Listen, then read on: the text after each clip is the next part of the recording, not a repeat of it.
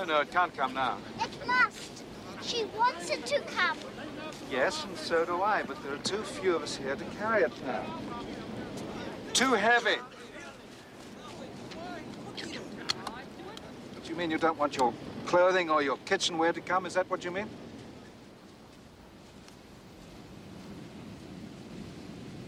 We can't leave the piano.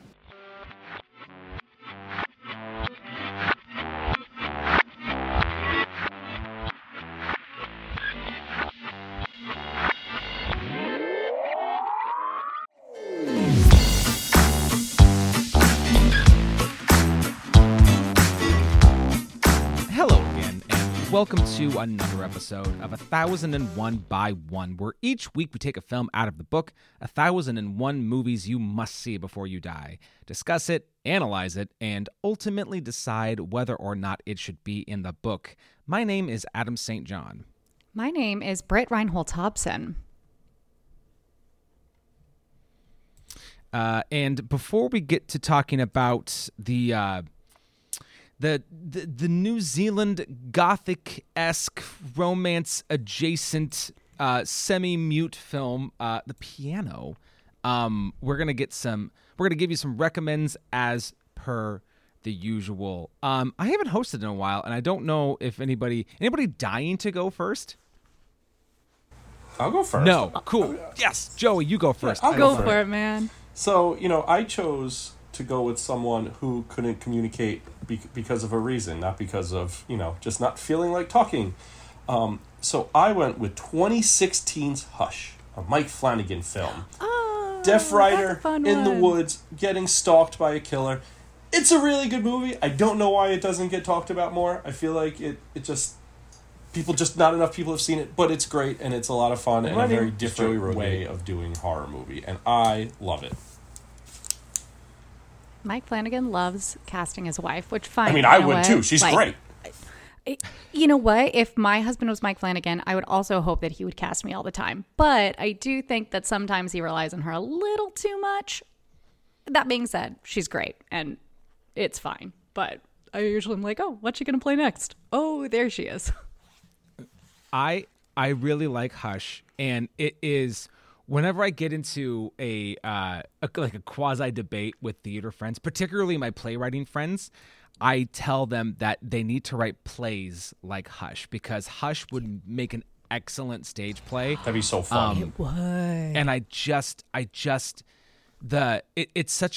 it almost feels like such an obvious concept that I'm surprised nobody had done it before. Not really, but I really loved everything from it.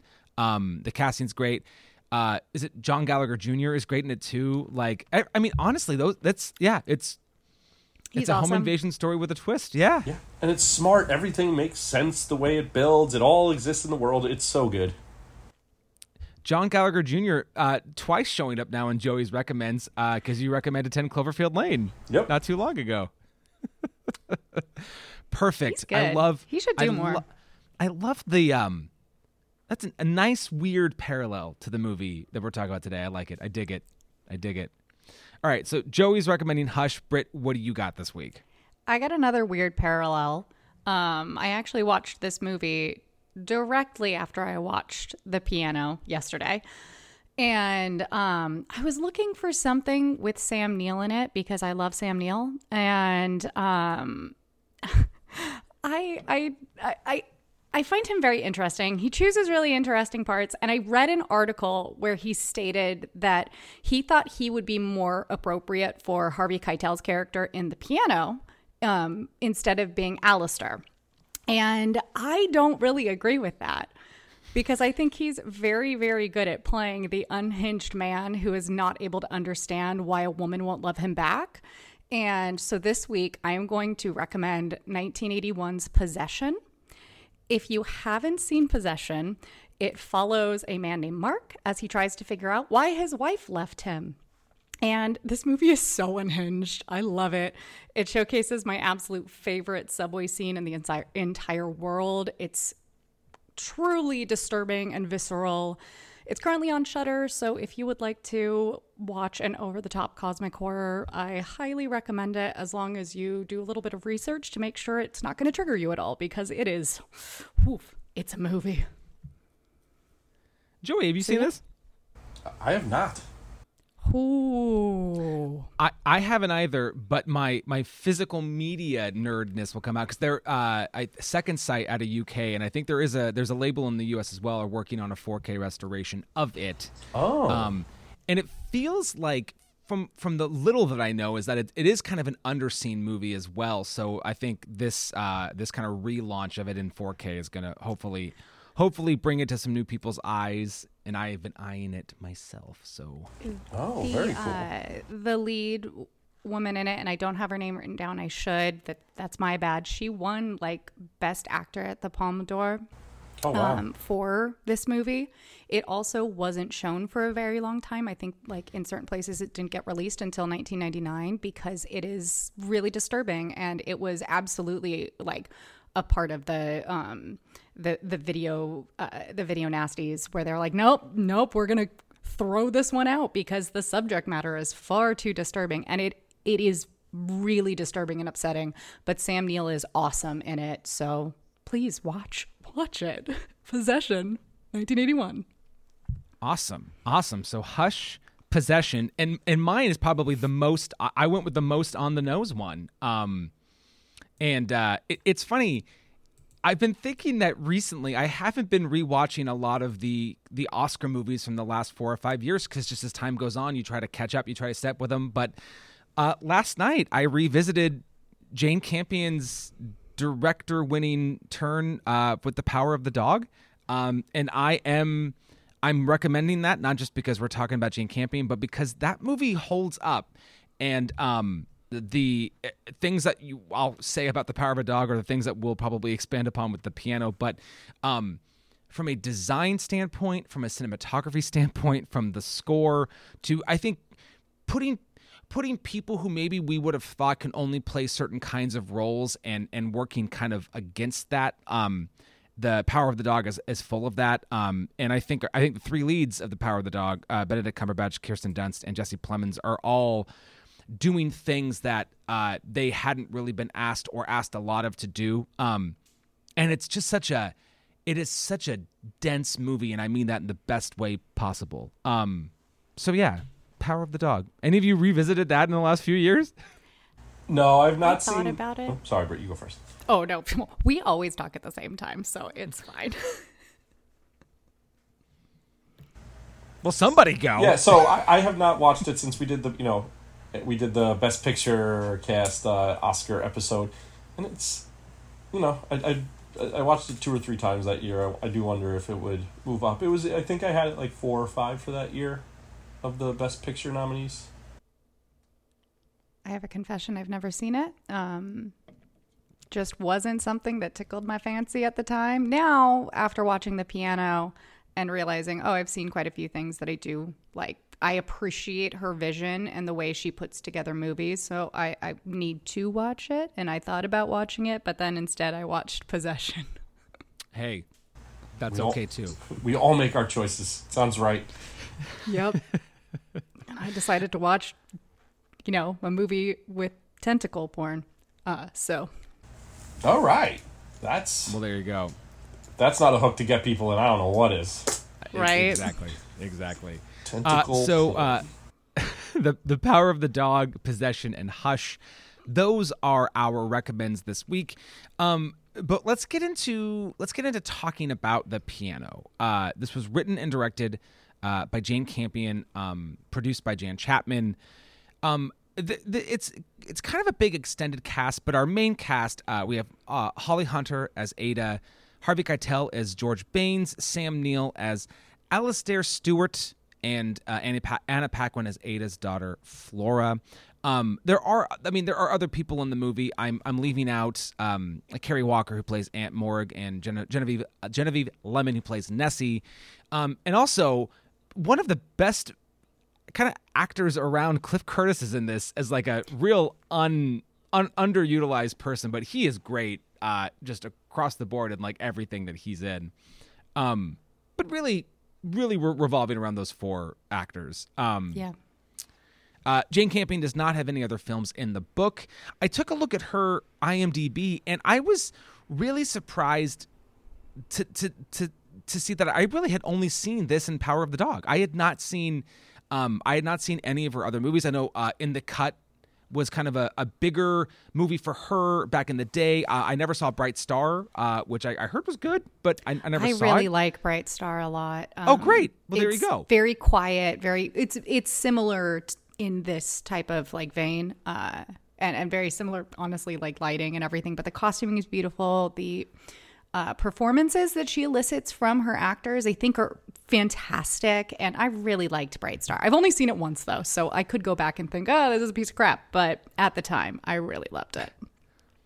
Yeah, I have very little relationship with her. I think Power of the Dog was the first thing I watched, because despite what I said last week, I did not see this in the theaters. I don't know what the hell I was thinking about. And all week I was like, what was I talking about? And it was not this. So I don't know. I did not see this in theaters. I saw this for the first time. I saw some questionable things as a kid, but no, I did not go to the theaters at 8 years old to watch this. Well, there you go. There you go. Now, Joey, I don't mean to disclude you from this, but Britt, now did you watch Top of the Lake? I love Top of the Lake. I don't like the second season very much, but I really enjoyed the first season.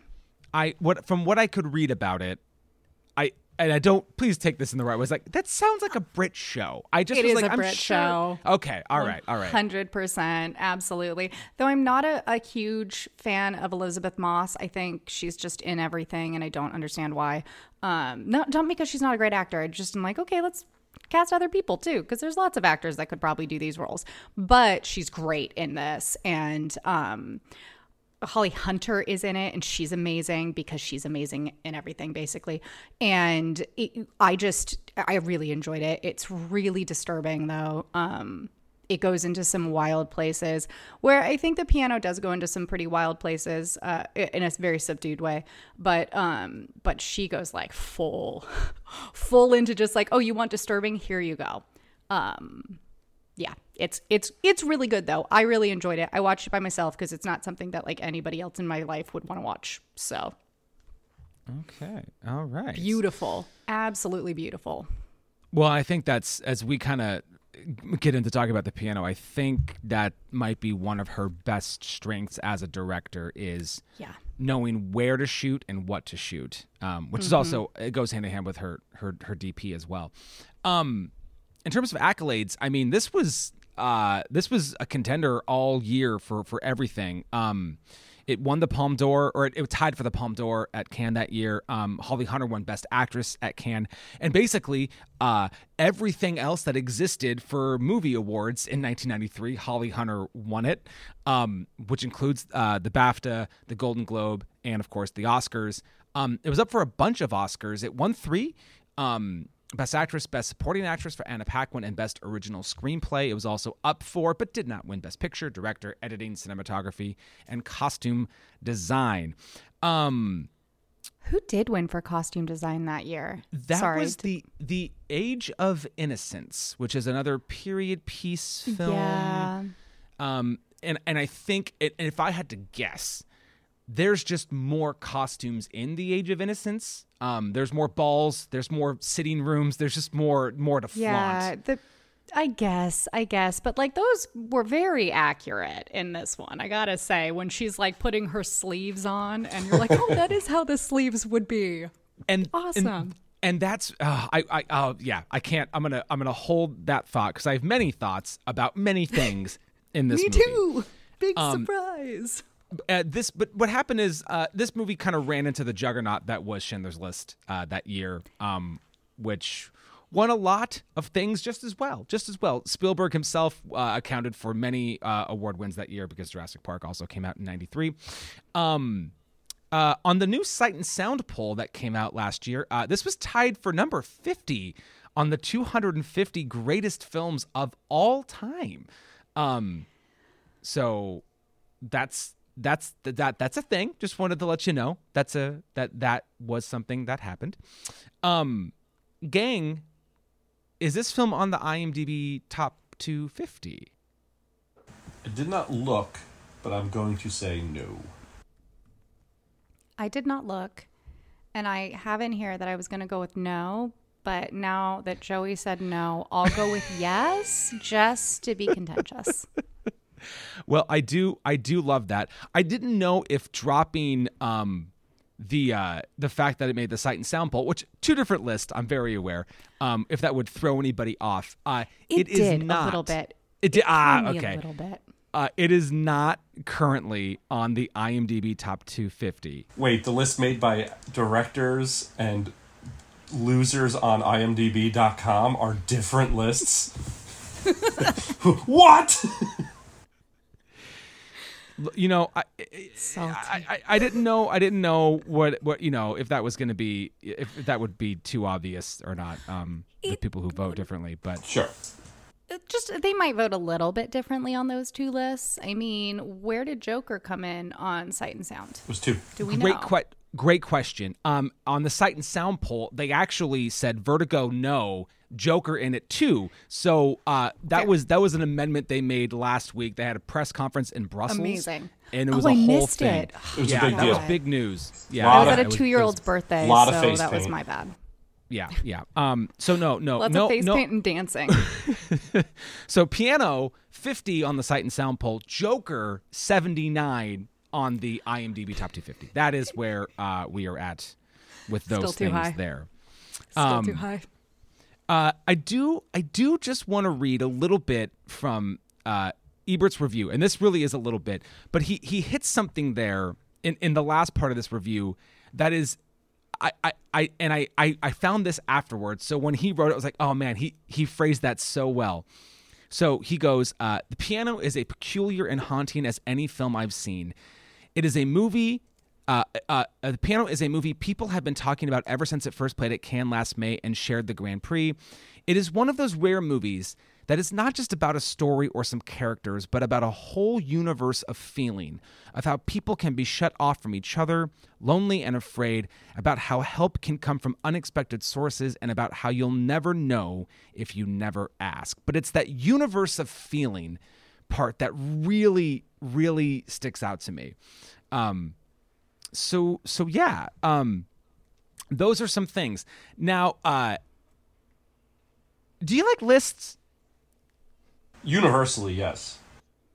Great. Not I so much. forget my lists every episode, so no. Okay, so I and Britt, you had fun recently. I was editing our LA Confidential pod, and then you flipped the script a little bit, and you had us kind of make a list. So as people who know me know, I love the Oscars, but in particular, I love the Best Original Screenplay Oscar. And at some point after I had seen movies in and around the time of Pulp Fiction, which again, if you know me, you know that's my favorite movie of all time. I kind of really fell in love with that particular award. And I went on a run when I was in high school of watching the winners that I could find. And so based on this is a preference. This is ranking the 10 winners of Best Original Screenplay in the 90s. This is a list that I made, and it's a list I made before I watched The Piano again. Amazing. I love this. Love this. So, no notes. and, Keep going. And I'm actually going to go in reverse of how we do it. So, number 1 on the Best Original Screenplay winners, Pulp Fiction. I've already said that. This is my list. You can hate it all you want to, people, but this is my list. Number 2, Fargo. Number 3, Good Will Hunting. Number 4, The Usual Suspects. These are all solid. Like, no notes. All solid choices. So far, good job. All right. He's going to throw something in. I know. Number 5. Well, we'll see. Number 5, Thelma and Louise. Number 6, which might be high for some people, American Beauty. Number 7, Ghost. Number 8, Shakespeare in Love. Number 9, The Crying Game. And my lowest rated of all the winners of Best Original Screenplay of the 90s is The Piano. Now, this is where I say that I watched this probably when I was like 17 and thought it was slow and dull and dumb and whatever. And so when you watch it after you've kind of grown up a little bit, there really is just so much going on. So when we'll talk like we do, and then I'm going to give you the list now. I'm going to give you that same list after the watch. So really, really quickly, because I really want to open this up. What is The Piano about? Broad strokes. The Piano is about a woman who has basically been put into an arranged marriage and is sailed across the world to live with a husband she hasn't met. When she gets there, she wants nothing to do with him. Her true love, the piano, is essentially abandoned, but then taken by this Baines character.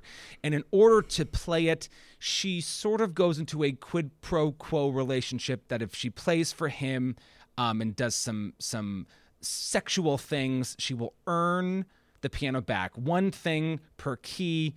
That's a plot point there. And the relationship turns a bit more mutual, which obviously rubs her husband the wrong way. And then things happen. So, Britt, had you ever seen this before? Yes, I had, but I saw it when I was probably around like 16. So I did not understand this film when I was younger. I had read like Wuthering Heights. I love Gothic literature. So somebody had mentioned like, oh, this is a Gothic movie because it has many, many Gothic themes in it. And so I watched it, and honestly, the heart of this film made no sense to me. I thought it was just kind of dull and a little extreme in certain places. And, I didn't understand what was happening with the daughter, and just it was completely lost on me when I was 16 years old, which I think is understandable. So I rewatched it again for the first time, like this week, basically. And Joey, we now know that you had not seen this film before. That was not a thing that you had seen. You weren't an 8-year-old in the cinema seeing The Piano. I can't get over that.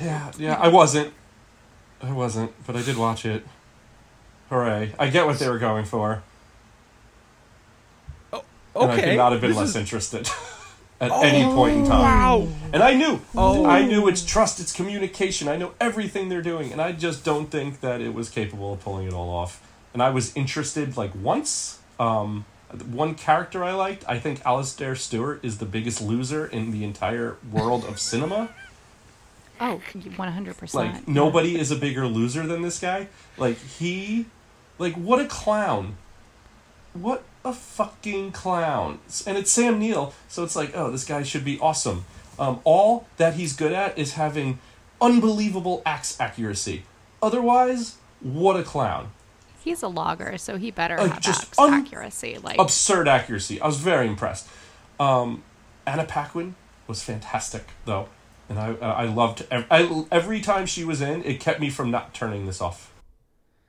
Oh my goodness, this is so interesting. And I knew what they were doing. Now, it looks beautiful, and I'm not going to take away the cinematography and everything like that. It is one of the most beautiful movies I've ever seen, beautiful. To be perfectly honest. The shot of the piano at the ocean, I want that like framed in my house. I think that's gorgeous. But even though you hate this movie, nothing worked for me. I will say really quick as we're talking about it, any chance I can. So very, very recently, Criterion put this out on 4K, and holy shit, like it looked. I mean, it looks so good. It really it is a beautiful film anyway. But oh my god, it was majestic. It was such a fucking treat to watch. It looks so good. Okay, so we definitely have to unpack this now. I'm so excited. This is great. These are my favorite kind of episodes. So I don't really know how to do this other than maybe trying to go as much as we can, and we can veer off, but chronologically, because I took so many fucking notes. I really just took so many notes. And part of what, like, I mean, this isn't the first thing, but part of what I love, like right off the bat, is that already we're dealing with we've got like the Maori. And we have British Sign Language. And as somebody who knows ASL, I was befuddled tremendously because British Sign Language is a awfully different thing. And then I was listening to Holly Hunter talk about it, and they were working with an interpreter. So not only was it wasn't ASL, but then they said like they also, just because it was a mother-daughter, they also just like made up signs that were unique to them. Because which is cool. I'm watching part of this and I'm going like, this. Some of this doesn't even seem like it's actual sign language, which is great that they had this kind of a connection between mother and daughter in the story. I agree. No, I actually I didn't look too far into it, but I did find out that like she just started creating basically her own language. And correct me if I'm wrong, because I could be wrong about this, but they came to that conclusion because like ASL in like British ASL wasn't really a huge thing at the time that the movie was created, like in like the 1850s. So they had the ability to go back, and she did create the signs because she like technically historically could. And I'm sure that was something that was really beneficial for Anna Paquin being 9 when she freaking did this incredible performance, and really did help them kind of become this very important unit within this film. I also like the fact that Jane, the director, said that it was way too intense at first, and she had to like tell Holly Hunter, you got to pull it back because we got to be able to empathize with you, because she was really, really like just forceful in all of her movements and very extreme, which I could have used more of. You were supposed to like her? You were supposed to like anybody in this? The loser, the rapist, or the select mute with no personality? Who am I supposed to like? Okay, let's be real. He's a loser rapist, and then They're have all rapists. A conniving rapist. They're all both rapists. rapists. 100%. So, yeah. Yeah. And then the personalityless one, who Holly Hunter, one of the most personality I've ever seen in an actress, just nothingness. It is the 1850s. She is so reserved. Like, this is I get it. Quintessential reserved lady. So Great. I actually do not agree with that whatsoever. Very uninteresting. But you are allowed to have that opinion. I get what she was going for. It doesn't make it interesting. See, I think it's so interesting. And I love Holly Hunter. Pro Holly Hunter. And I think she did good with what's here. I just think it was very uninteresting. I don't know. Honestly, if it wasn't for Anna Paquin running around, I'd want one of those wildfires just to take everyone over. I think you are. I think that you're dead wrong. Just across the board, I think you're just dead wrong. Not only and so I was thinking about this too, because over the summer I had never seen Raising Arizona. I just had never. Oh, great movie. I'd never seen it, and so I thought, well, wow, she's great in that, and she's great in broadcast news. And I was thinking about like where and in the same year she's in The Firm, which is obviously wildly different than The Piano. I love The Firm. Firm is great. Firm is very entertaining. It's so fun. But like Holly Hunter is definitely on her way to like more like mainstream traditional like movie. Oh yeah. I don't say movie star, but like a real actress. Like and I hate to use this, but like, you know, like Meryl Streep level. Like her first few roles were all notable big movies, which is awesome. And so when I mentioned the thing about Jane Campion at the beginning of the episode about Power of the Dog and casting, maybe not against type, but like, you know, like Harvey Keitel is always the hard banging New Yorker in a Scorsese film, and now he's this interesting character who isn't quite what we've seen him do, and Holly Hunter specifically, who has such, I mean, Holly Hunter's her real voice is just so. It's just so distinctive. It's a character unto herself that to take it away, I thought was casting her and doing that. I thought was, I mean, which maybe doesn't make the film better, but like it already, I'm like, well, I'm already really in because I love that they took away her voice. I mean, obviously it's the character, but they took it away from Holly Hunter, which is yes, and she and I'm sorry, Joey, you're not going to agree with this at all, No, but fine. I do think that when she is in the shot, she commands that shot. It's beautiful. I think she's great. It's the character that I think is uninteresting. Holly Hunter's no shade at Holly Hunter. I think it's a really difficult character, and I love when a writer allows women to be difficult and unlikable, because women are difficult and unlikable sometimes. They don't have to be, the quintessential, I guess. And I guess that's what I appreciate about this character, is that she is difficult and she doesn't try to be what people want her to be at all whatsoever, even the audience. She only tries for the piano. That line from Ebut's review about the universe of feeling. So when the movie got done, I was sitting there.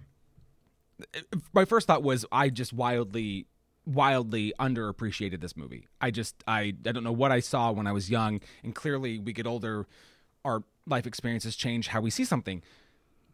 But there's the scene where I think it's where her and Anna Paquin, her and Flora and Baines have walked back down to the beach so that she can, I think this is it. It might be before they actually go up, but it's when she sticks her hand through the hole so she can play the little bit of the piano, right?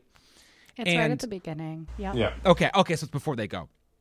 Yeah. But so she's doing this, and then I took a note and I said, this movie already feels like it's based on a novel, because I feel like it's doing such a good job of putting in these details that other directors might have missed. And then while it wasn't based on any specific book, I know there's it could have been based on this or that, and she was obviously a fan of Bronte herself.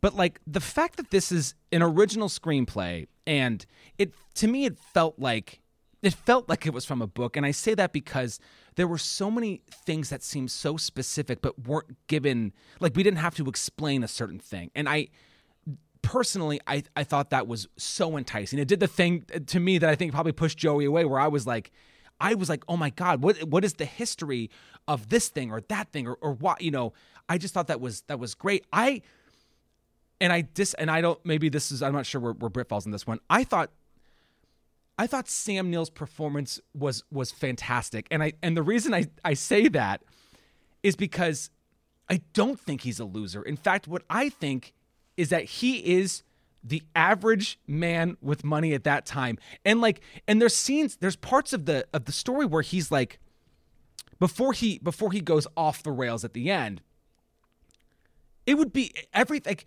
He's actually, for his character at that time, he's showing restraint at the early parts of the movie. For a man at that time, he's letting her have her space.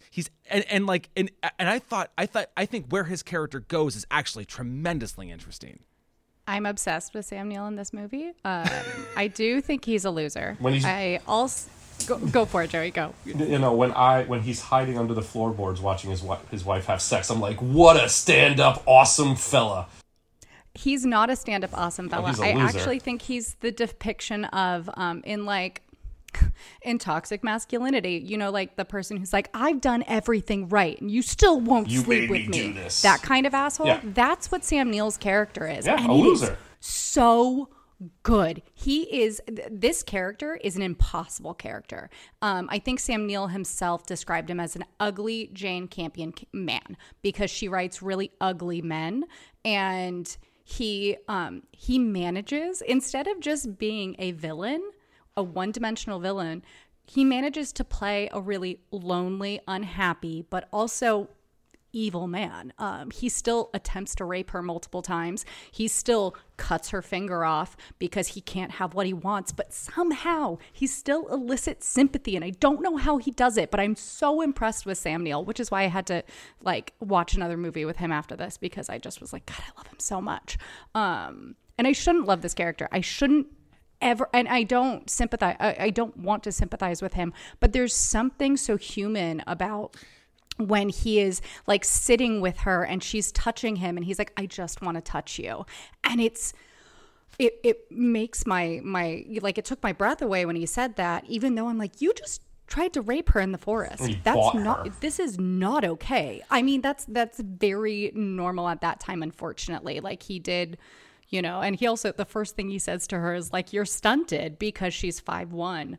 And he's the quintessential idiot that is also evil, but I love him. I think he's so good in this movie. I think I have two potential unsung heroes. He might be one. I haven't decided yet. So I'm putting that out there. Oh, this is so great because I agree that he's a loser, but I don't think that he's an idiot. And what he's doing, or at least the way that I see the performance, is that the reason why the reason that I don't want to speak for you, but the reason why I felt that sense of empathy, if that's what we want to call it, is because he's not, for my opinion, he's not the mustache twirling guy. Like, for me, he seems like there's so many times we see him like chopping wood or just doing shit around the house. Like, he's not like yeah, he's an idiot, right? He's like, why won't they sell me their land, their burial land? Like, well, dude, it's important to them. You're a fucking moron. Yes, he is a loser, but there are so many moments where he's just trying to be a normal person, and I think that's why it works, is because he's just a guy. In this period, he is a guy who is incapable of reading cues whatsoever. Yes. I mean, at the beginning when they say like we have to bring the piano, he just completely disregards it. And then when she gets upset that he sells the piano to Baines, who she does see as lesser than herself because she is like a high standing Scots lady. He says we all have to sacrifice for this family, and he is an idiot because he can't read cues at all. But my God, when he is like under that house watching everything, I live for it because I'm like, God, you're just so creepy in the best ways, Sam Neill. This is the performance I want, because I guess he's so open with the audience. He's so lonely and open. It's almost as if he wants us to experience things with him because nobody else in the world can experience anything with him at the time. And what a fucking performance. Let me tell you. I think Sam Neill. God. I think his best scene is when he's talking to his aunts over the cup of tea, and he just like looks at the tea and he's just devastated and nothing went the way he expected it to. And I was like, oh, good job there, Sam Neill. Sam Neill in 2022 would have like a podcast talking about like having to wake up at 3 a.m. for like hustle culture bullshit. And he would be insufferable and everyone would make fun of him on the internet. But I have a question about the beach and stuff. So they go there, they have all the Maori with them, they can't take the piano. Pianos are so heavy. So heavy. I've moved many pianos. They're awful. But, so Baines, Ada, and Flora go. Great scene. Her hands through the piano, and Harvey Keitel just doing a wonderful job of, like, you know, spinning rape fantasies in his head. But how did now the three of them get it back when a group of very strong Maori loggers, who probably carry tons on their back every day, how did the three of them get this there that they couldn't do? Well, they didn't. How'd they get it back to the house? He hired more people. He just got them all? Baines goes back. Yeah. Again? Baines goes back with his buddies because he's a part of the Maori culture, apparently. He got the sick tattoos, so he's in. He's ingratiated himself to them, even though that's one thing in this movie that I do have. Well, there are quite a few things that I have issue with in this movie. I'm going to be perfectly honest. I think it's incredibly beautiful, but I'm like, ooh, maybe for 1993 that was okay, but now I'm not sure it works. But one thing I do have an issue with in this movie is the fact that Jane Campion does just kind of use the Maori people as set dressing instead of actually, and I don't think that most movies need to be political. I don't think that we needed to necessarily bring all of the horrendous like history of the colonization of New Zealand, which is really awful, and I did do some research into that. But it would have been nice if we had a couple of Maori characters who were named. In particular, like the woman who cradles Flora and comforts her. It would have been really nice to have a couple of additional scenes with her so that you can understand the because she's so nurturing and incredible in that moment. It's one of my favorite moments in the whole movie. And I'm like, damn it, she's incredible. You could have given her more to do instead of just being nameless in the background, even though, let's be real, Flora is nameless. They never say her name in the movie. Yeah. But she's beyond a name. She's so good. Yeah, exactly. But, you know, there are moments that they could have expanded upon the Maori experience, even through Ada's eyes, because this whole movie's through Ada's eyes, right? They could have done something that was a little more full for that, because the Maori people are such an important part of New Zealand, obviously. And I just don't think it is noted enough in this movie. Well, especially how hard it is for like an outsider to get accepted into the culture the way Baines was. Like, yes, like the history of Baines being a Scottish sailor who ends up in New Zealand by, you know, whatever happens that he stays and then just becomes like, that's very fascinating stuff that just doesn't exist. And reality is, this is not a long movie. It moves very quickly. I'm happy with more minutes here and there, kind of fleshing that out a little bit, because I think it's fascinating. And then when, you know, everything turns after the play, and he has to go, how, you know, what that all means. Like, I think that's all very interesting. That just doesn't exist. This conversation is so great, because I'm about to, like, I really, really love this movie. Me too. I do actually genuinely love this movie too. I am glad it's not longer. I don't want to know Baines' backstory. Like, the fact that I didn't get it made me more interested. I don't know why. I thought it was like, he has the tattoos. He's clearly been accepted by the Maori, but we don't know why. And I'm kind of into it. And then like, I'm also kind of glad we didn't get the Maori side story, because I feel like then it would have been about too much. I like that they're there. In fact, the thing about the Maori in the movie is that they are the most sympathetic people there. Like, if we're looking for somebody to go like, well, these people are the people I care about, it's them. Like, yeah, that's, yeah.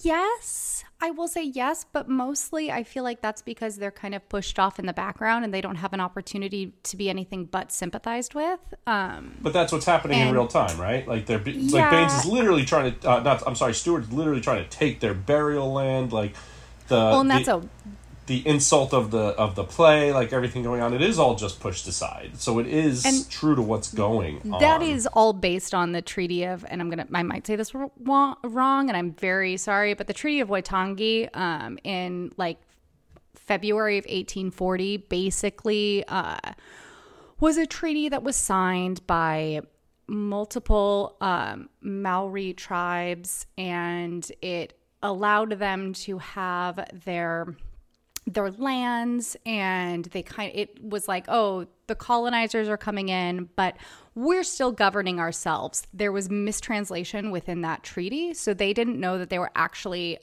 now under British rule. They were given shitty land. They were not told that they would have to sell their land to the British, and they were also no longer under governing themselves. So this was all happening at the same time as this film.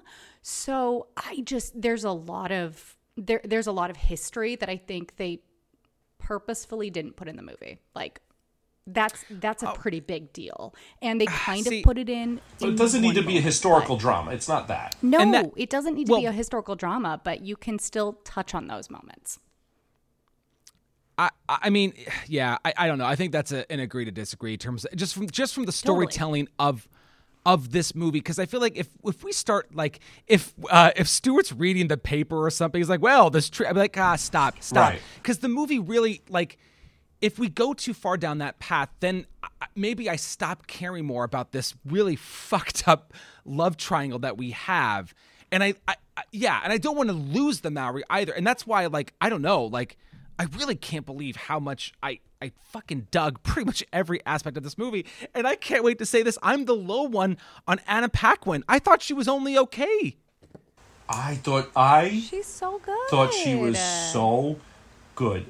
Watching her try to like navigate this situation she doesn't understand, I thought was fascinating, and I was just in 100% with her. When she gives the piano key to the loser, I'm like, wow, like how much, like why she's doing what she's doing. Like, I understood why she did it as a kid, and then her just devastation after it all happens. I thought she made this movie.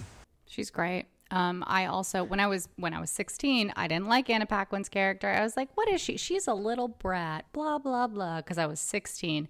And now rewatching it, it's like, oh no, her mother actually isn't paying attention to her. She's never been the most important thing in her mother's life, ever, which is a totally valid like choice within this film. And she's trying to latch on to someone, and she's becoming a part of this community. I mean, one of the most interesting scenes, I think, is when she's being just like handed to the different like people to go into the, to go into the church or wherever they're doing this play. And she's so happy and accepted. And this last time I rewatched it, I thought, wow, is this the first time she's ever been just accepted because she is a child born out of wedlock? Right. She has a family now. Well, and maybe that's and other she calls kids him with Papa. with the Maori kid. She calls him Papa. Like, Well, I thought she was fascinating. You can't gloss over those two things because those are huge. The fact that she has that scene with the Maori kids and it's like they're kissing the trees and all that stuff, like that was really interesting. And then it's so great the way they set it up. And like I remember I don't are either sorry, now personal stuff for a moment. Are either of you children of divorce? No. Okay, so just me. Great, cool. So like when my dad remarried, and cut to the end here, he's not with this woman anymore, which is great because she was a bitch. But there were so many times where I was like I would tell my dad, like, I'm not going to come this weekend. I hate her. I don't want to come. I don't want to. And so like having this real like staunch, like, I'm not going to do this. Fuck you kind of attitude that's a real childlike thing to do. But then, and again, this is why I love this movie. A couple scenes later, she's just calling him Papa. I'm not going to call him Papa. And then she is, and I loved it. I love that there's not really an inciting incident as to why. She just is. She's getting comfortable. It's just so, I just love the choice. I love that she's doing it. I agree. I also think that there is an inciting incident. I think the inciting incident is the piano lessons because her mother has before then always included her basically on everything, right? Because they have a codependent relationship. She's probably the only person in the world that Ada can rely on. And then all of a sudden she creates this bond with Baines, who we need to get into at some point because I gotta be honest, I'm not a fan of Harvey Keitel in this movie and I am confused by why he was cast. But she forms this relationship and we have this scene where she's like, Mother, I'm not gonna say anything. I just want to be in there. And at that point it changes because her mom will not let her in for very valid reasons because at that point she's in this coercive relationship with Baines. But she leaves her daughter out and her daughter is not old enough to understand why. She witnesses what's happening between them and then we don't really see them together in the same way after that. It's not... No more bed that scenes. Relationship has changed. And I think that is brilliant and subtle and beautiful. I think what I meant by an inciting incident, and I think you bringing up the her being left out of the piano lesson is probably it. I think I meant more like Stuart didn't do anything to earn it, or at least not that we'd seen. I think as sort of a rebellion against Mom and the choices that was made to leave her out of the room, I think is probably correct. I just meant more like, Stuart's not bringing home sweets or nice things for her to like sort of like curry favor in any way. He would build her a toy and it would fall apart because he's a loser. But she's also never had it. She's probably, other than like her grandpa, who might not have been consistent, she's never really had a consistent like masculine figure in her life. So maybe she latched onto that. And the very short piece in Scotland was very dark and tight, right? So I just felt that was just to show that they were very isolated there until the grandpa sold them off. So, she's connected. That's why, like, her and the Maori kids was great. Like, I loved that idea and how happy she was with them. Sorry, my house is making noise. Oh, good. Good. It's a ghost. It's fine. It's the ghost of the Maori. Probably not. You never know. So, friend of the pod, Zeta Short, who lives in New Zealand, I had sent her a message the other day and I said, is this like required watching? And she said, yes, we watched it in school. Everybody's seen it by the time they're 14. And she was talking so glowingly about it. And she said, did you like it? I said, oh, no, I did not. And then she didn't talk to me for like a day. And I was like, ooh. And I was like, I deserved that, but that's okay. And then we talked about it again. But yeah. It was just like funny because they're all watching it over there, and I was like, that makes sense. Britt, you mentioned Keitel. Can we expand on that? I'd love to get further into him. I find him so creepy.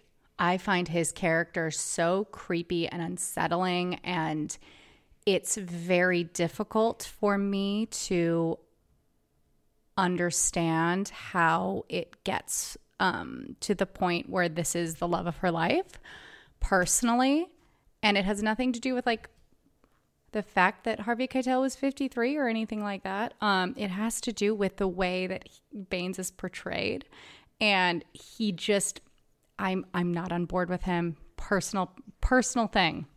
I don't know what it is, but he really, really skeeves me out. Like when he's getting under the piano and touching the hole in her stocking, I'm like, get your fucking hand off her personally, because she did not say that you could do that. And you asked her to do this only for the piano. And that bothers me. It bothers me that we have a movie about like a female sexual liberation that begins in coercion. Yeah, that all of a sudden her like missing him, and we know what the coerciveness and trauma does to people, but it still didn't make sense. Where now all of a sudden she, ready to bail on him. At least Stewart was a stable psychopath. Baines was just, I mean, the like I said, I'm good with this movie being a few minutes longer, but I am also very good with that scene of him taking his clothes off to dust the piano never existing in film. Oh, I actually really enjoy that scene because I think it shows just how creepy he is. He was just fully deranged at that point. I was like, just this guy's off the fucking rails. Like, we could do this other ways. And it went on for like 40 seconds too long. I don't know. And I think Keitel was good as the creepy rapist. The coercive rapist who's obsessed with music that he's heard for the first time. Good for him. The Holly Hunter's beautiful, so all good. But the scene, so it's at the tail end of my favorite scene when he gets the finger and his no slamming his head like near a tree. I felt like that was his like practice scene and he forgot to fully commit. Okay, hold on. I have to chime in. So many things have been said that I want to. So the hole in the stocking. That's another one of those things where I feel like it came from a book. That's such a specific, just from the storytelling. It just seems so specific. That's a good point. That's so specific that I thought was just so like, oh wow. I will say the special features on the Criterion were okay. I wish somebody younger had interviewed Jane Campion because like. I think she was like a 70-something-year-old woman, and I was like, I think I saw the same interview. Yeah, you're kind of old. But at one point, Jane Campion goes that Baines is her ideal kind of man, an animal kind of man with sensitivity, but isn't trained. So I bring that up because I guess that's somebody's version of... Well, the dog cut, right? She was making a point there. It's too much. Right? Cut the dog, please. We already know what's happening. But that's the point. But with her saying that like puts context to the way she was looking at Baines.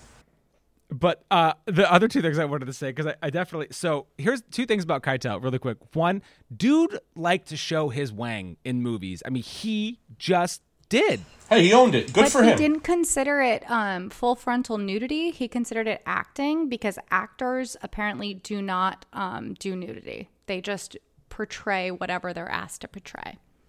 Hey, good for him owning it. Well, whatever it was, he definitely showed his penis. But it was a lot. But there was the other thing, though, and you mentioned that scene, Joey, and I'm so glad you did, because if you didn't, I would have. So that scene where he's really angry and he's like kind of slamming his head. Yeah.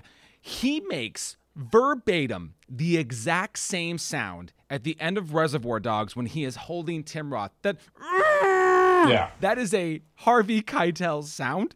And it felt like, not only did it feel like the first take, but it felt like, what do they do in Reservoir Dogs? Oh, maybe something like that. Right. And then they never shot it again. They just put that into the movie.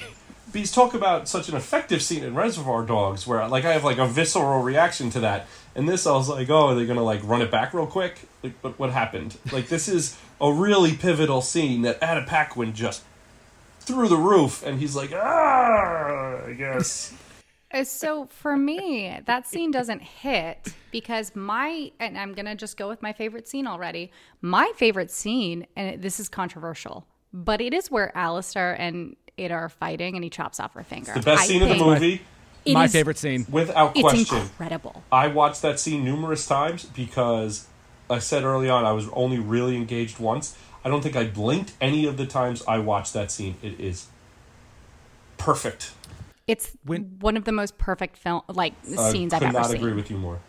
When she slumps and the dress kind of plumes out before, my it's God. just so fucking, it's just captivating. Her and that in particular, and granted, yes, Holly Hunter did not get her actual finger chopped off, but the stoicness, I'm not, whatever was going on with her in that moment it just pulled me in so amazing. much.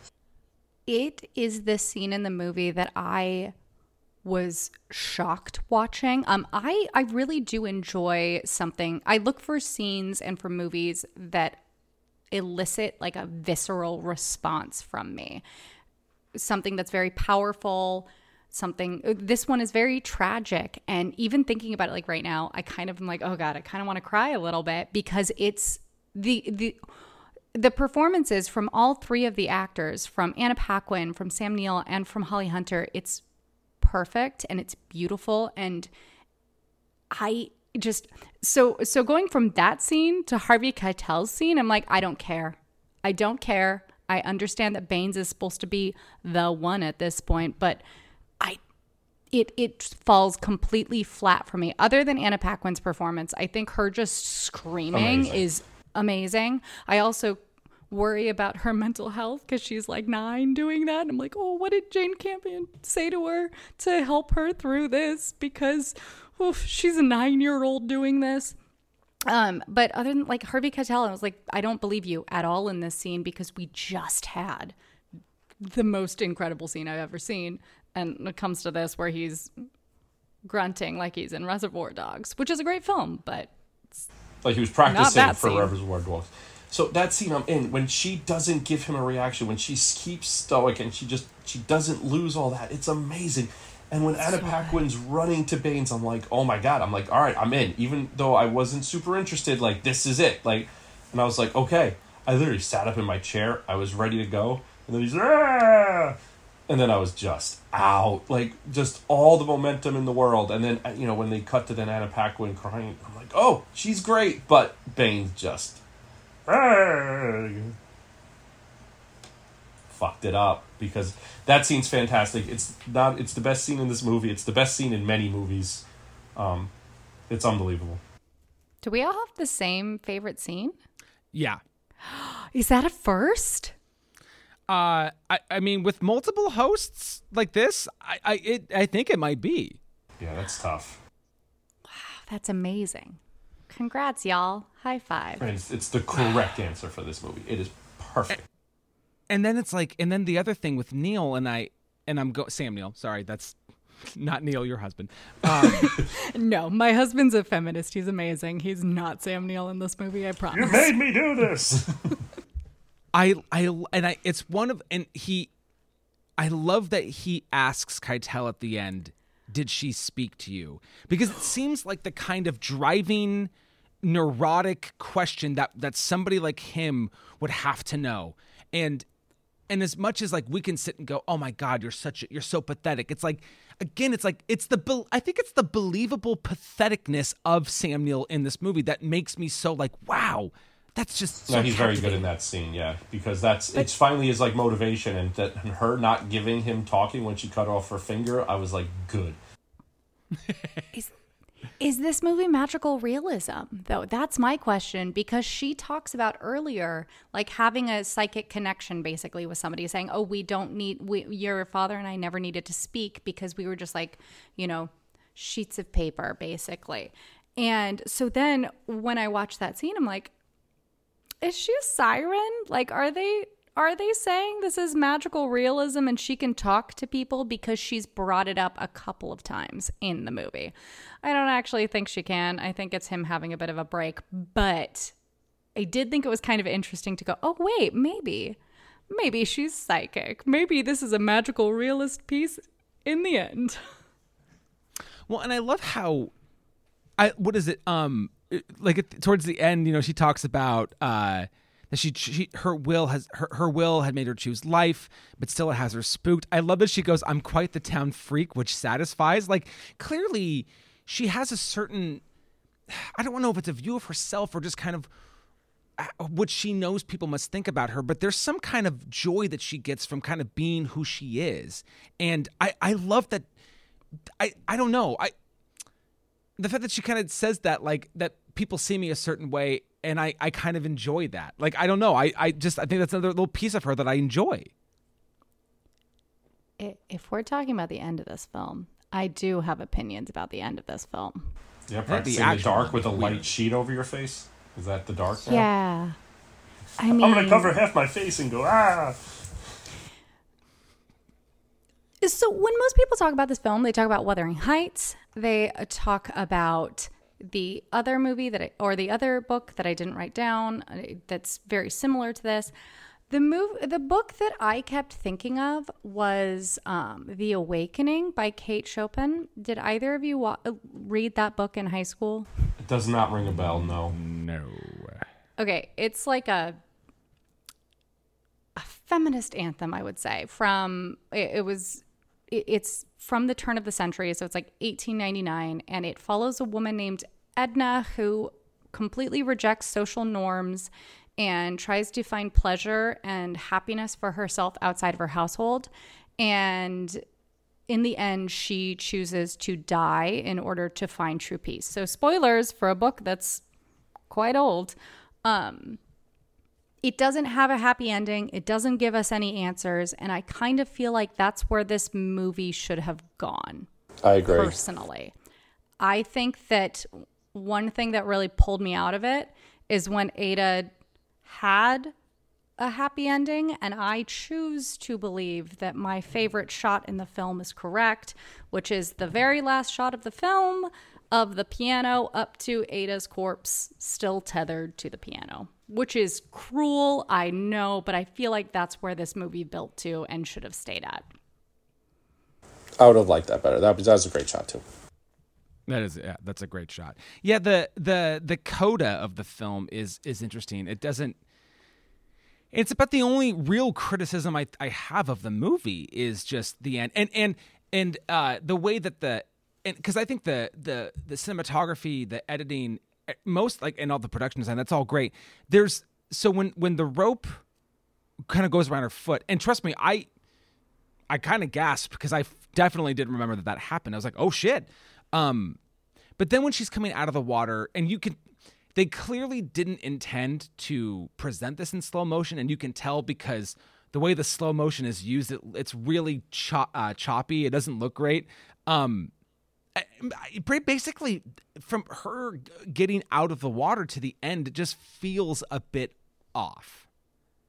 Harvey Keitel isn't wet at all, so he was not, even though he's a sailor, he was not willing to jump in after her. He was like, "Oh, she went in. I guess she's gone." But his friends did, so thank God for them. Good friends are important. Yeah, especially when your true love goes into the water that you cursed. He was working on the mental blueprints for the finger. He was going to. I mean, that's okay. That is. I don't like the coda, but man, I love that finger. That finger is very cool. The fact that he put a nail on there was awesome. Just a nice and just extra the step. strapping, man, very steampunk-esque fan. So your favorite shot was the last image. The last image, yeah, 100%. It's so haunting and beautiful when they pull away from the piano and its sunken tomb in the ocean, and you just see her corpse above it, and I go, oh, I choose to believe that's the end. Joey, what about you? What's your favorite shot? The piano on the beach, the abandoned piano on the beach. Oh, it's so good. I think it's gorgeous. I have a fun little thing about that. It wasn't a shot that they anticipated, but the weather was bad, and the lighting's tide had perfect. come in. Yeah, so they're like, I guess let's put a piano out there and shoot it. And they did, and they got that shot, and it's beautiful. Mine's kind of a cheat, but I don't know. Fuck it, I'm gonna say it anyway. So it's the shot of her from behind, and she's holding her arm, and the camera zooms in on her hair, and then it crossfades into the forest, which I just think is so great because I think it's a beautiful shot. It's a beautiful cut, and then at least for me, it's. I think what Campion is going for, or at least this is my interpretation, is like, that a woman's mind, but I think it's really anybody's mind, is a deep forest that we'll never see the ends of. We'll never know all of it in full detail, and I just love the way that, and just the way her hair is too. It's up in that bun, and it's like all knotty, and then you get to trees, and there's knots in trees, and I was like, I just really liked everything about that. And then when you're in the forest, it's just gorgeous. It's like Terrence Malick pre Thin Red Line kind of up through the tree shot. It's just great. It's a great shot. She utilizes the forest so well in this. Maybe it's actually the DP being like, oh, I can get this shot here. But even an incredibly uncomfortable scene where the Sam Neill's character is attempting to rape her because he just needs to feel closeness, which is not an excuse and not okay. But that's the excuse they give him in the movie. When she's grabbing at all of the branches and all of the roots and trying to pull herself away. Incredible. Does it make me want to cry? Yes, because that is uncomfortable. But it's a beautiful, I don't believe that existed. I believe they did cultivate it, but it's an incredible use of the space that they had in order to showcase this very disturbing scene. With maybe my unsung hero, maybe not. I haven't decided. Well, and then maybe I'll flip it over. I won't make you commit to anything yet. Joey, do you have who's your unsung hero? What do you got? What do you got percolating over there? So I was been tweet too, but I spoke a lot about Anna Paquin. But I went with the cinematographer Stuart Dryburgh. He was fantastic. I mean, this new movie is beautiful looking. It's really amazing to watch, to see, and the shots they get are just fantastic. That is Stuart Dryburgh is my runner-up. Because wow. I mean, this movie is.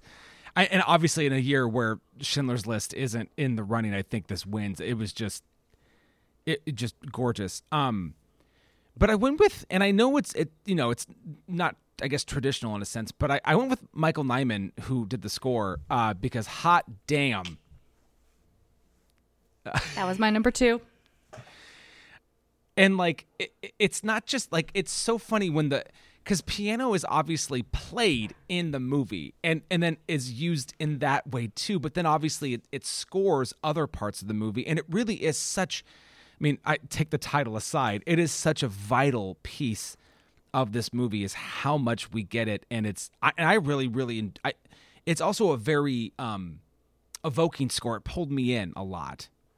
Yeah, completely agree. It was Ada's heartbeat. It was our way into her. So every time you heard that, her song, basically, I don't remember what it's called. The heart wants what it wants, or whatever that's called. I would feel, oh my gosh, we're finally feeling something that's pure for her, for someone who is so closed off and so unknowable. And every time I heard that theme, I got excited about it. He was my second one. It was between Sam Neill and Michael Nyman for my unsung hero. So I'm gonna go with Sam Neill just because I don't think that this film would exist without his. I don't think it would get the accolades that it gets without this performance. What a difficult character. I can't even imagine playing somebody as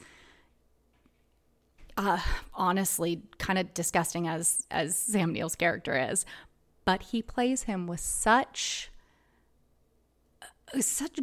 grace in a way. I don't know how to describe it, but this performance makes it for me. You have to have somebody like this in this role, or else it's just one note. I completely agree. I completely agree with that.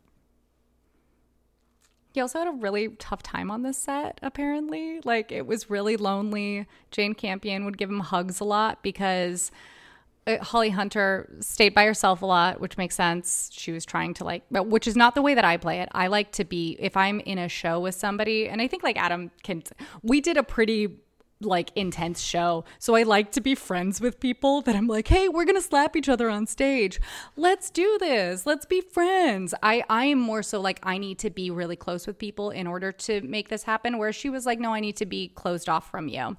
He was like, and then Anna Paquin was 9. So she's not going to be my friend. And Harvey Keitel apparently was just a dick. So he was like, I had no one. I had nothing. This was such a really difficult shoot for me. He was like, but Jane Campion gave me hugs, so it made it all the better.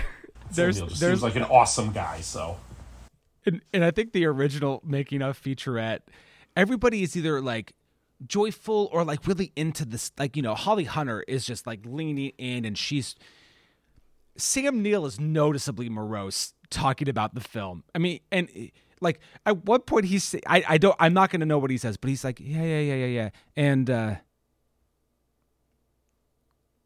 Yeah, and just the biggest pause, and it's just like, dude, and like I'm sure he knew the artistic endeavor, and maybe, you know, because there's a reason why he did it, and I'm sure, you know, after he saw it, he kind of got it, but like it looked like they were shooting that partially on set, that making a featurette, and like he just, I mean, noticeably was like, yeah, totally obligated. Like, I'm just here so I won't get fined kind of mentality, you know? Right. Yeah. It's tough. Justice for Sammy. Oh, yeah. He's great. And he's great in this movie. I think he said he was like, I'm the 4th most important person in this film, so everybody forgets about me, and that's okay. I should not be a focal point. I'm like, I don't think anybody should forget about that performance. He's really, really good and necessary, even if it's a really disgusting character. So let's because I got it open here. Let's hypothesize a little bit. Could Absolutely. Sam Neill have been nominated for Best Supporting Actor? I'm going to read to you who was nominated from this year, okay? So Tommy Lee Jones wins for The Fugitive. We also have Leonardo DiCaprio in What's Eating Gilbert Grape, Ralph Fiennes for Schindler's List, John Malkovich for In the Line of Fire, and Pete Postlethwaite for In the Name of the Father. I got to be honest, and I've seen all these. I think you could pop out Malkovich or Postlethwaite and get Sam Neill in there, personally. I am Sam Neill all the way, so I agree. I think Malkovich stays in there, but Postlethwaite could get out of there. I'm good with that trade-off. I don't care enough about, you know, I think they're interchangeable. Okay. But I like Sam Neill better, so I'm good with Sam Neill getting involved just for any Sam Neill love. And also quite the year for Holly Hunter, who also was nominated for The Firm and loses to Anna Paquin, which is amazing. She's great. So good in The Firm. Oh my God, she's so good. We actually just watched that last year, and so when I was looking up, you know, Oscar stats for this year, I was like, oh, that was a worthwhile. She should be nominated for that. I agree. I love Holly Hunter. This was a year where like 4 movies won most of it, because Schindler's List won a shitload. Right. It was a weird year. Piano won 3, Jurassic Park won 3, and Philadelphia won 2 because it won actor and song. So those 4 movies pretty much took them all home. But it wasn't nominated for Best Score, right? It was not nominated for Best Score. I wish people could see me right now because I'm incensed. Does not make sense to me. And there's probably a thing about using anything that was previously written or recorded. I think that it sort of null and voids the nomination. I do think that's a little bit bullshit because I just fucking totally agree. Because the way that the music is utilized in this film is so important. And I'm just thinking about like, oh, what if a score from nowadays was put in? And it kind of makes me laugh. It's so important for this film. And that's bullshit. It's bullshit, Oscars. I don't agree. I think you're wrong. That's it. That's all I got to say. I totally agree. I'm with you. I'm with you all the way. Yeah. what a crock of shit. Yeah, I definitely don't want to leave anything on the table. Because I obviously have one more thing that I want to bring up for certain. But is anything left that has been unsaid? I don't want to leave you all as Ada at the end of this thing, not getting to speak. Just, like going down to the bottom of the ocean with our pianos. Exactly. I don't want to tether you to a piano and then drop you into the water. Joey, what are you doing? I'm practicing like Holly. Because we all should do it. It's in the dark. I'm practicing like Holly. In the dark. Like Ada. Wait, I can flip my head over and maybe just do it like this. Wow. Really good for podcasting. A visual cue. Well, we're recording the visuals.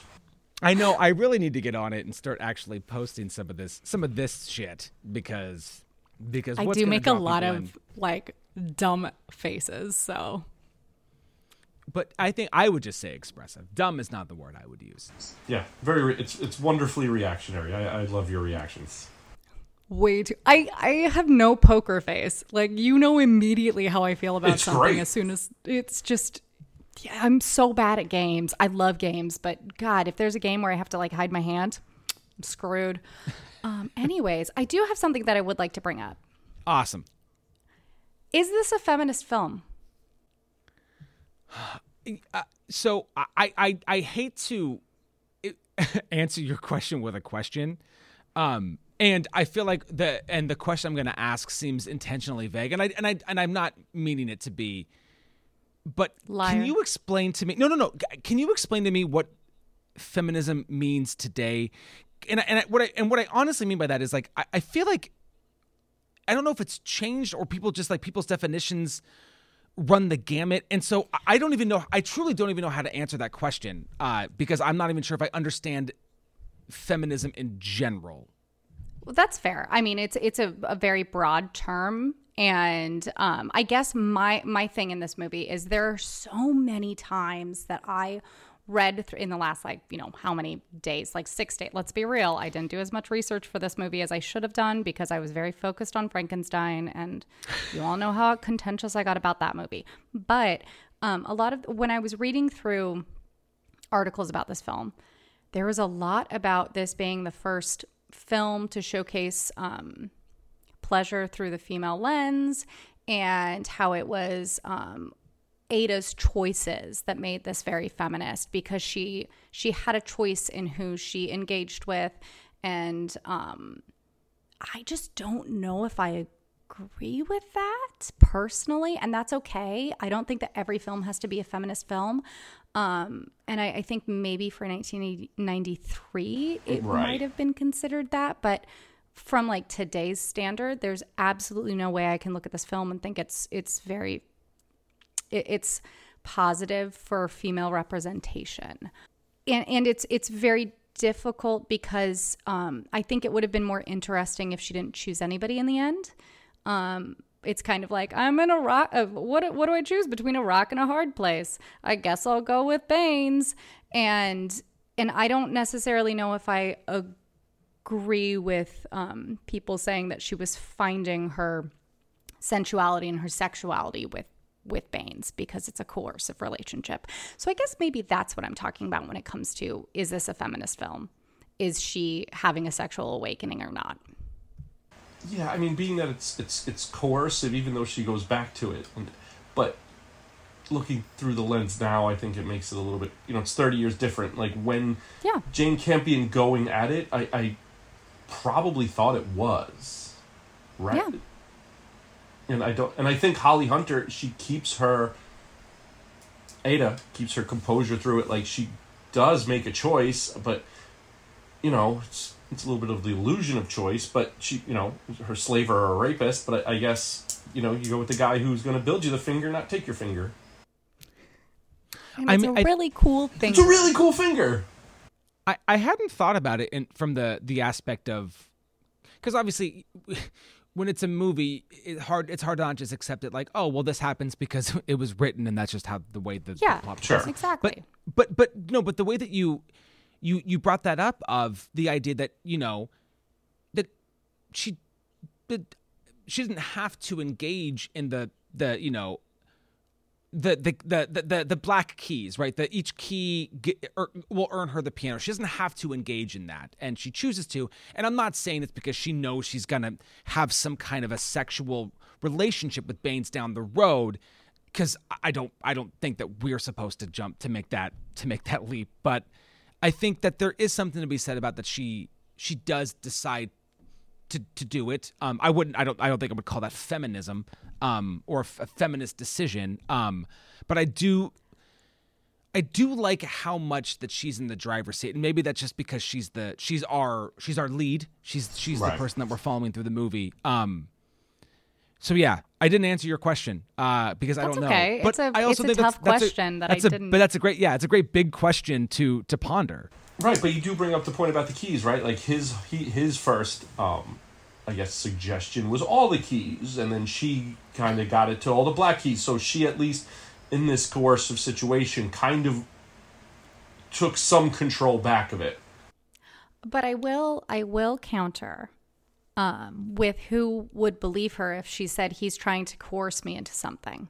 Literally, who in this situation would believe her? Her husband, who is friends with Baines, and also, like, people don't believe women nowadays. So why would they believe them in the 1850s, especially a woman who chooses not to talk and has been pretty antagonistic towards her husband? I don't necessarily think she has a choice in that. And that's her going, the only thing I can possibly do is maybe do it for less. Only thing. And that's problematic to me. The first time I watched it, it didn't bother me as much. And then I thought about it more and rewatched it this morning, and I went, ooh, this is rough. This is a hard thing for me to watch. Which is probably another reason why I really don't like Harvey Keitel's performance, because I don't like that character. I don't like the situation that he puts her in. Yeah, his character is the ending is definitely a low point, and his character is just the most, it's a very confusing character, and I don't know how much that's on the page and how much that's Keitel. It's a mixture of both, the way that it comes out. But I have one positive thing to say about it. He presents himself naked in front of a clothed woman. How many other times has that happened? I can't really think of any, but usually it's the opposite. Usually the woman is fully nude coming into a male space, and it is like a depiction that I rarely see of a man completely vulnerable and nude walking into a fully clothed female space. And that's awesome. And I was totally on board with that. And I wish we had more representation like that. Let's all just, let's have more nude people that are in spaces that they want to be nude in. I have to share this story with you. So when I was in grad school, I'm so happy. When I was in grad school, I got to be in a production of Dangerous Liaisons, which many people will know from Great show. The 1988 film with Malkovich and Michelle Pfeiffer and Glenn Close. Anyway, if you've seen the movie or if you know the story, you know that it's mostly the female characters that are naked in it. The Uma Thurman character who plays she's not a prostitute. There's a different word they use for it in the movie, but she's basically a sex worker. A courtezan? Yeah, I think that's exactly it. Yeah, she's a courtesan. But then there are productions where certain times the Cecily character will be naked when she's seduced, and also the Michelle Pfeiffer character, depending on the production that you see. Anyways, though, my director was like, you know what? We're actually not going to do any of that. And when you come in to seduce Cecile, you are going to be naked. And so I first was like, cool, okay, let's do it.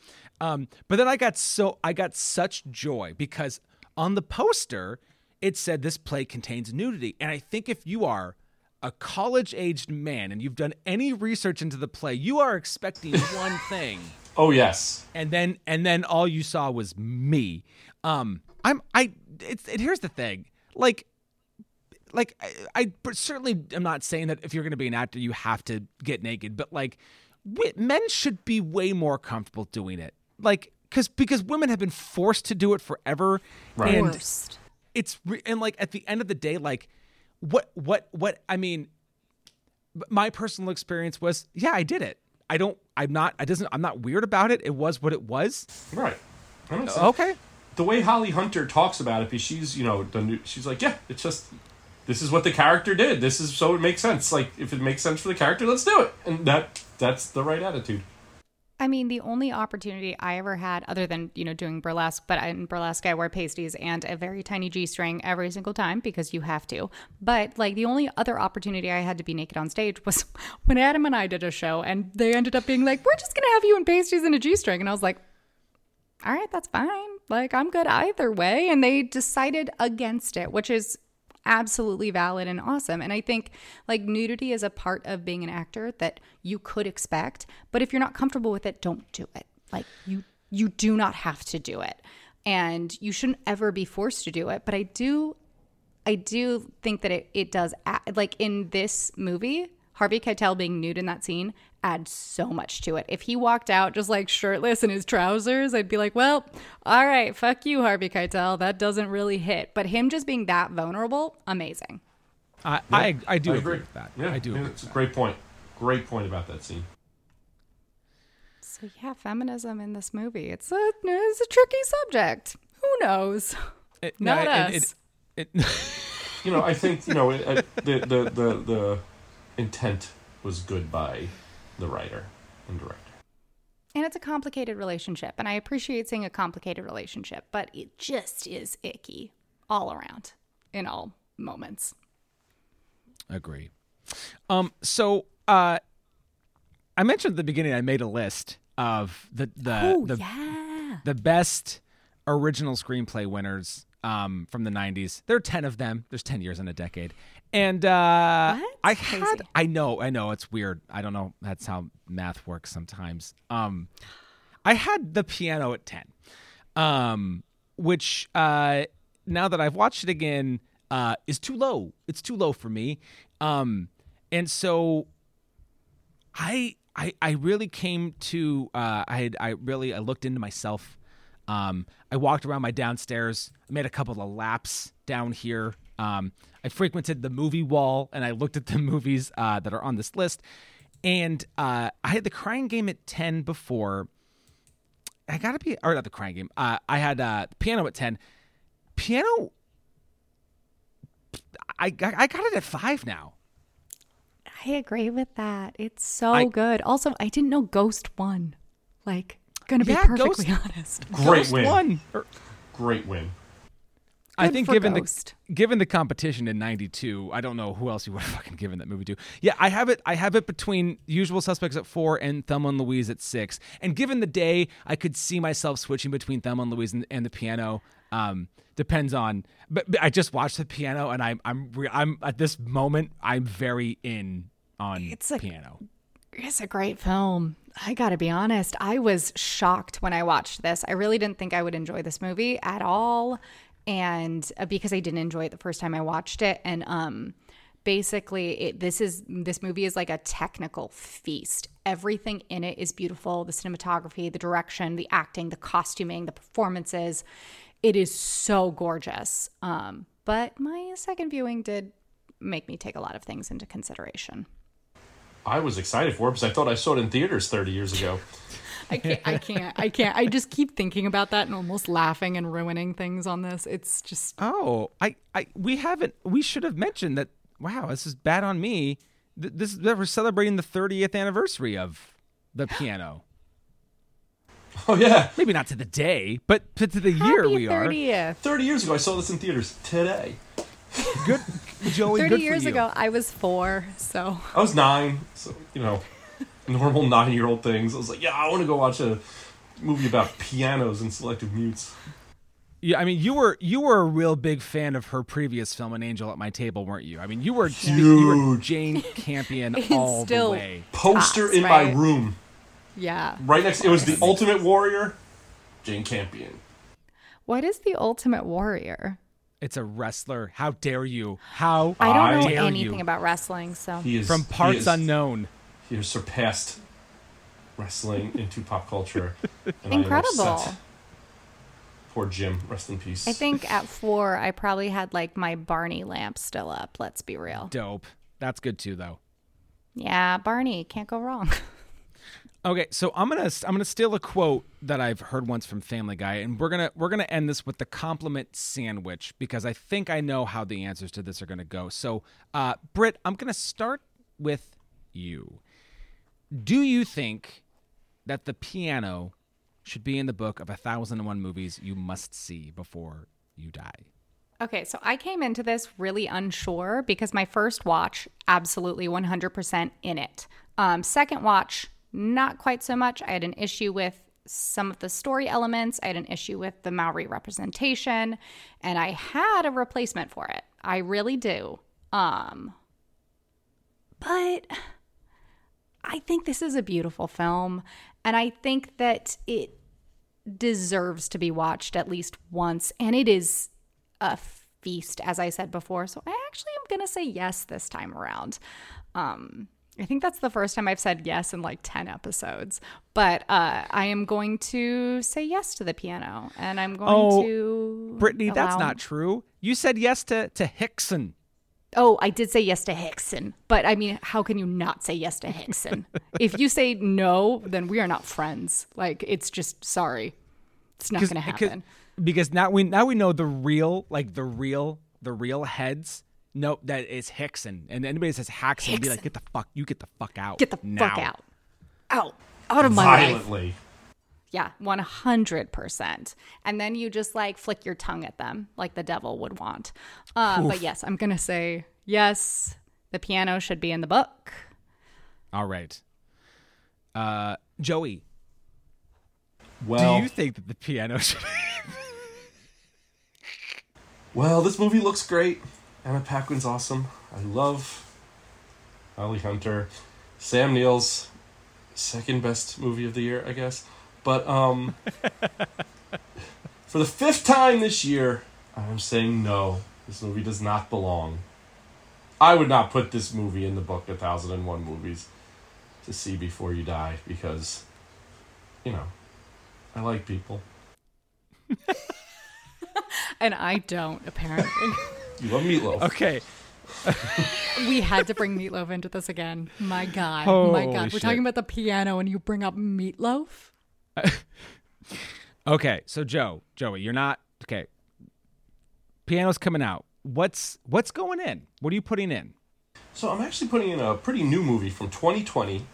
A movie that I think is great. A movie that I'm very afraid is going to get an American adaptation that we do not need.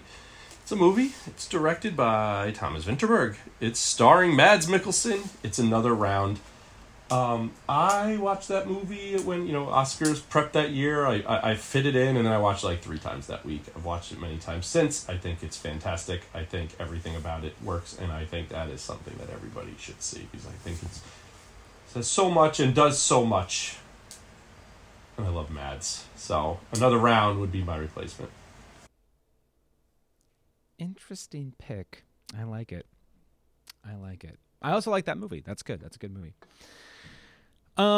So I mean, it's so I really love when I can like admit how wrong I was, because I just straight up thought that I would hate this movie, for all time. And again, a beauty of the podcast. Like I straight up, when we were picking the season, I was like, I foolishly blind bought the Piano Criterion, and I'm like, I hate this movie. Why did I fucking do that? And then I watched it, and I'm like, no, I actually, I really dig this movie quite a bit. I absolutely think it should be in the book. And it's a great, like, I was so bummed that Melissa didn't watch it with me, because I got done and I immediately wanted to have a conversation about it. And I think that's, technical things aside, like that's when I can watch, whether it's a play or a movie or a TV show, when I get done with something and my first thought is, hot damn, I want to have a conversation about it.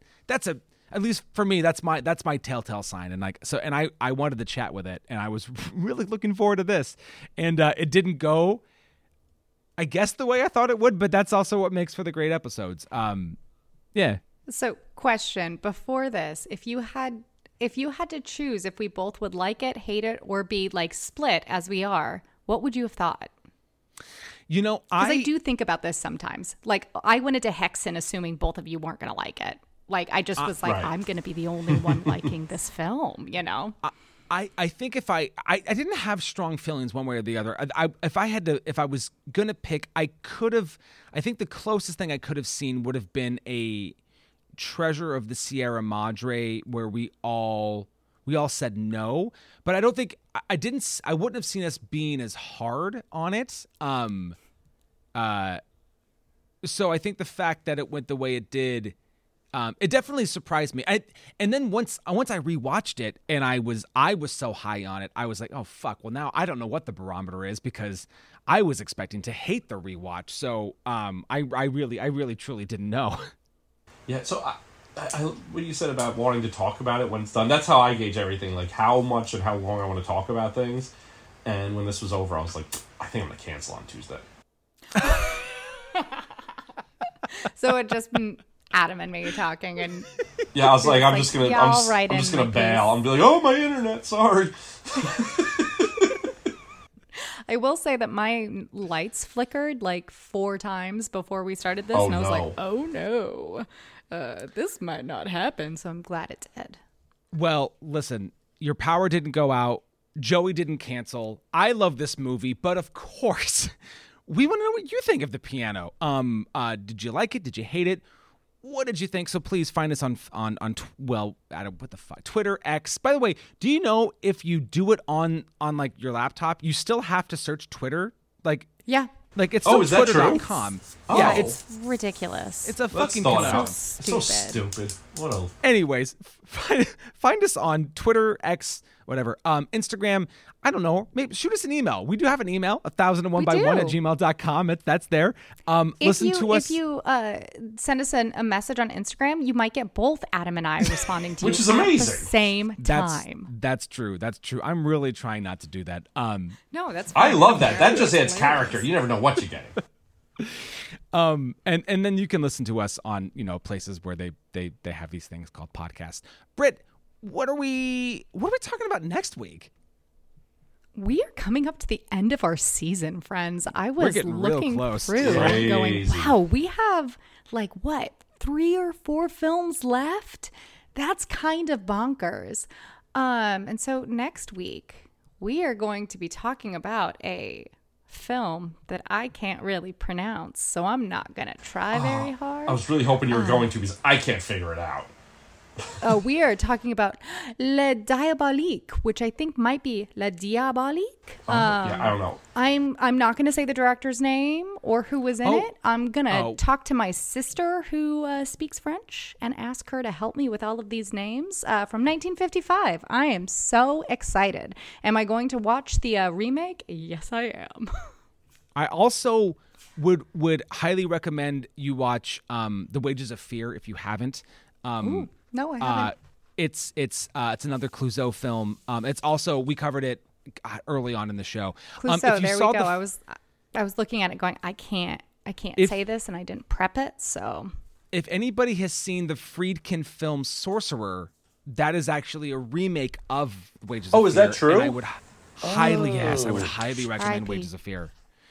Yes, God, freaking yeah! Just recently passed. Full of what a career he had.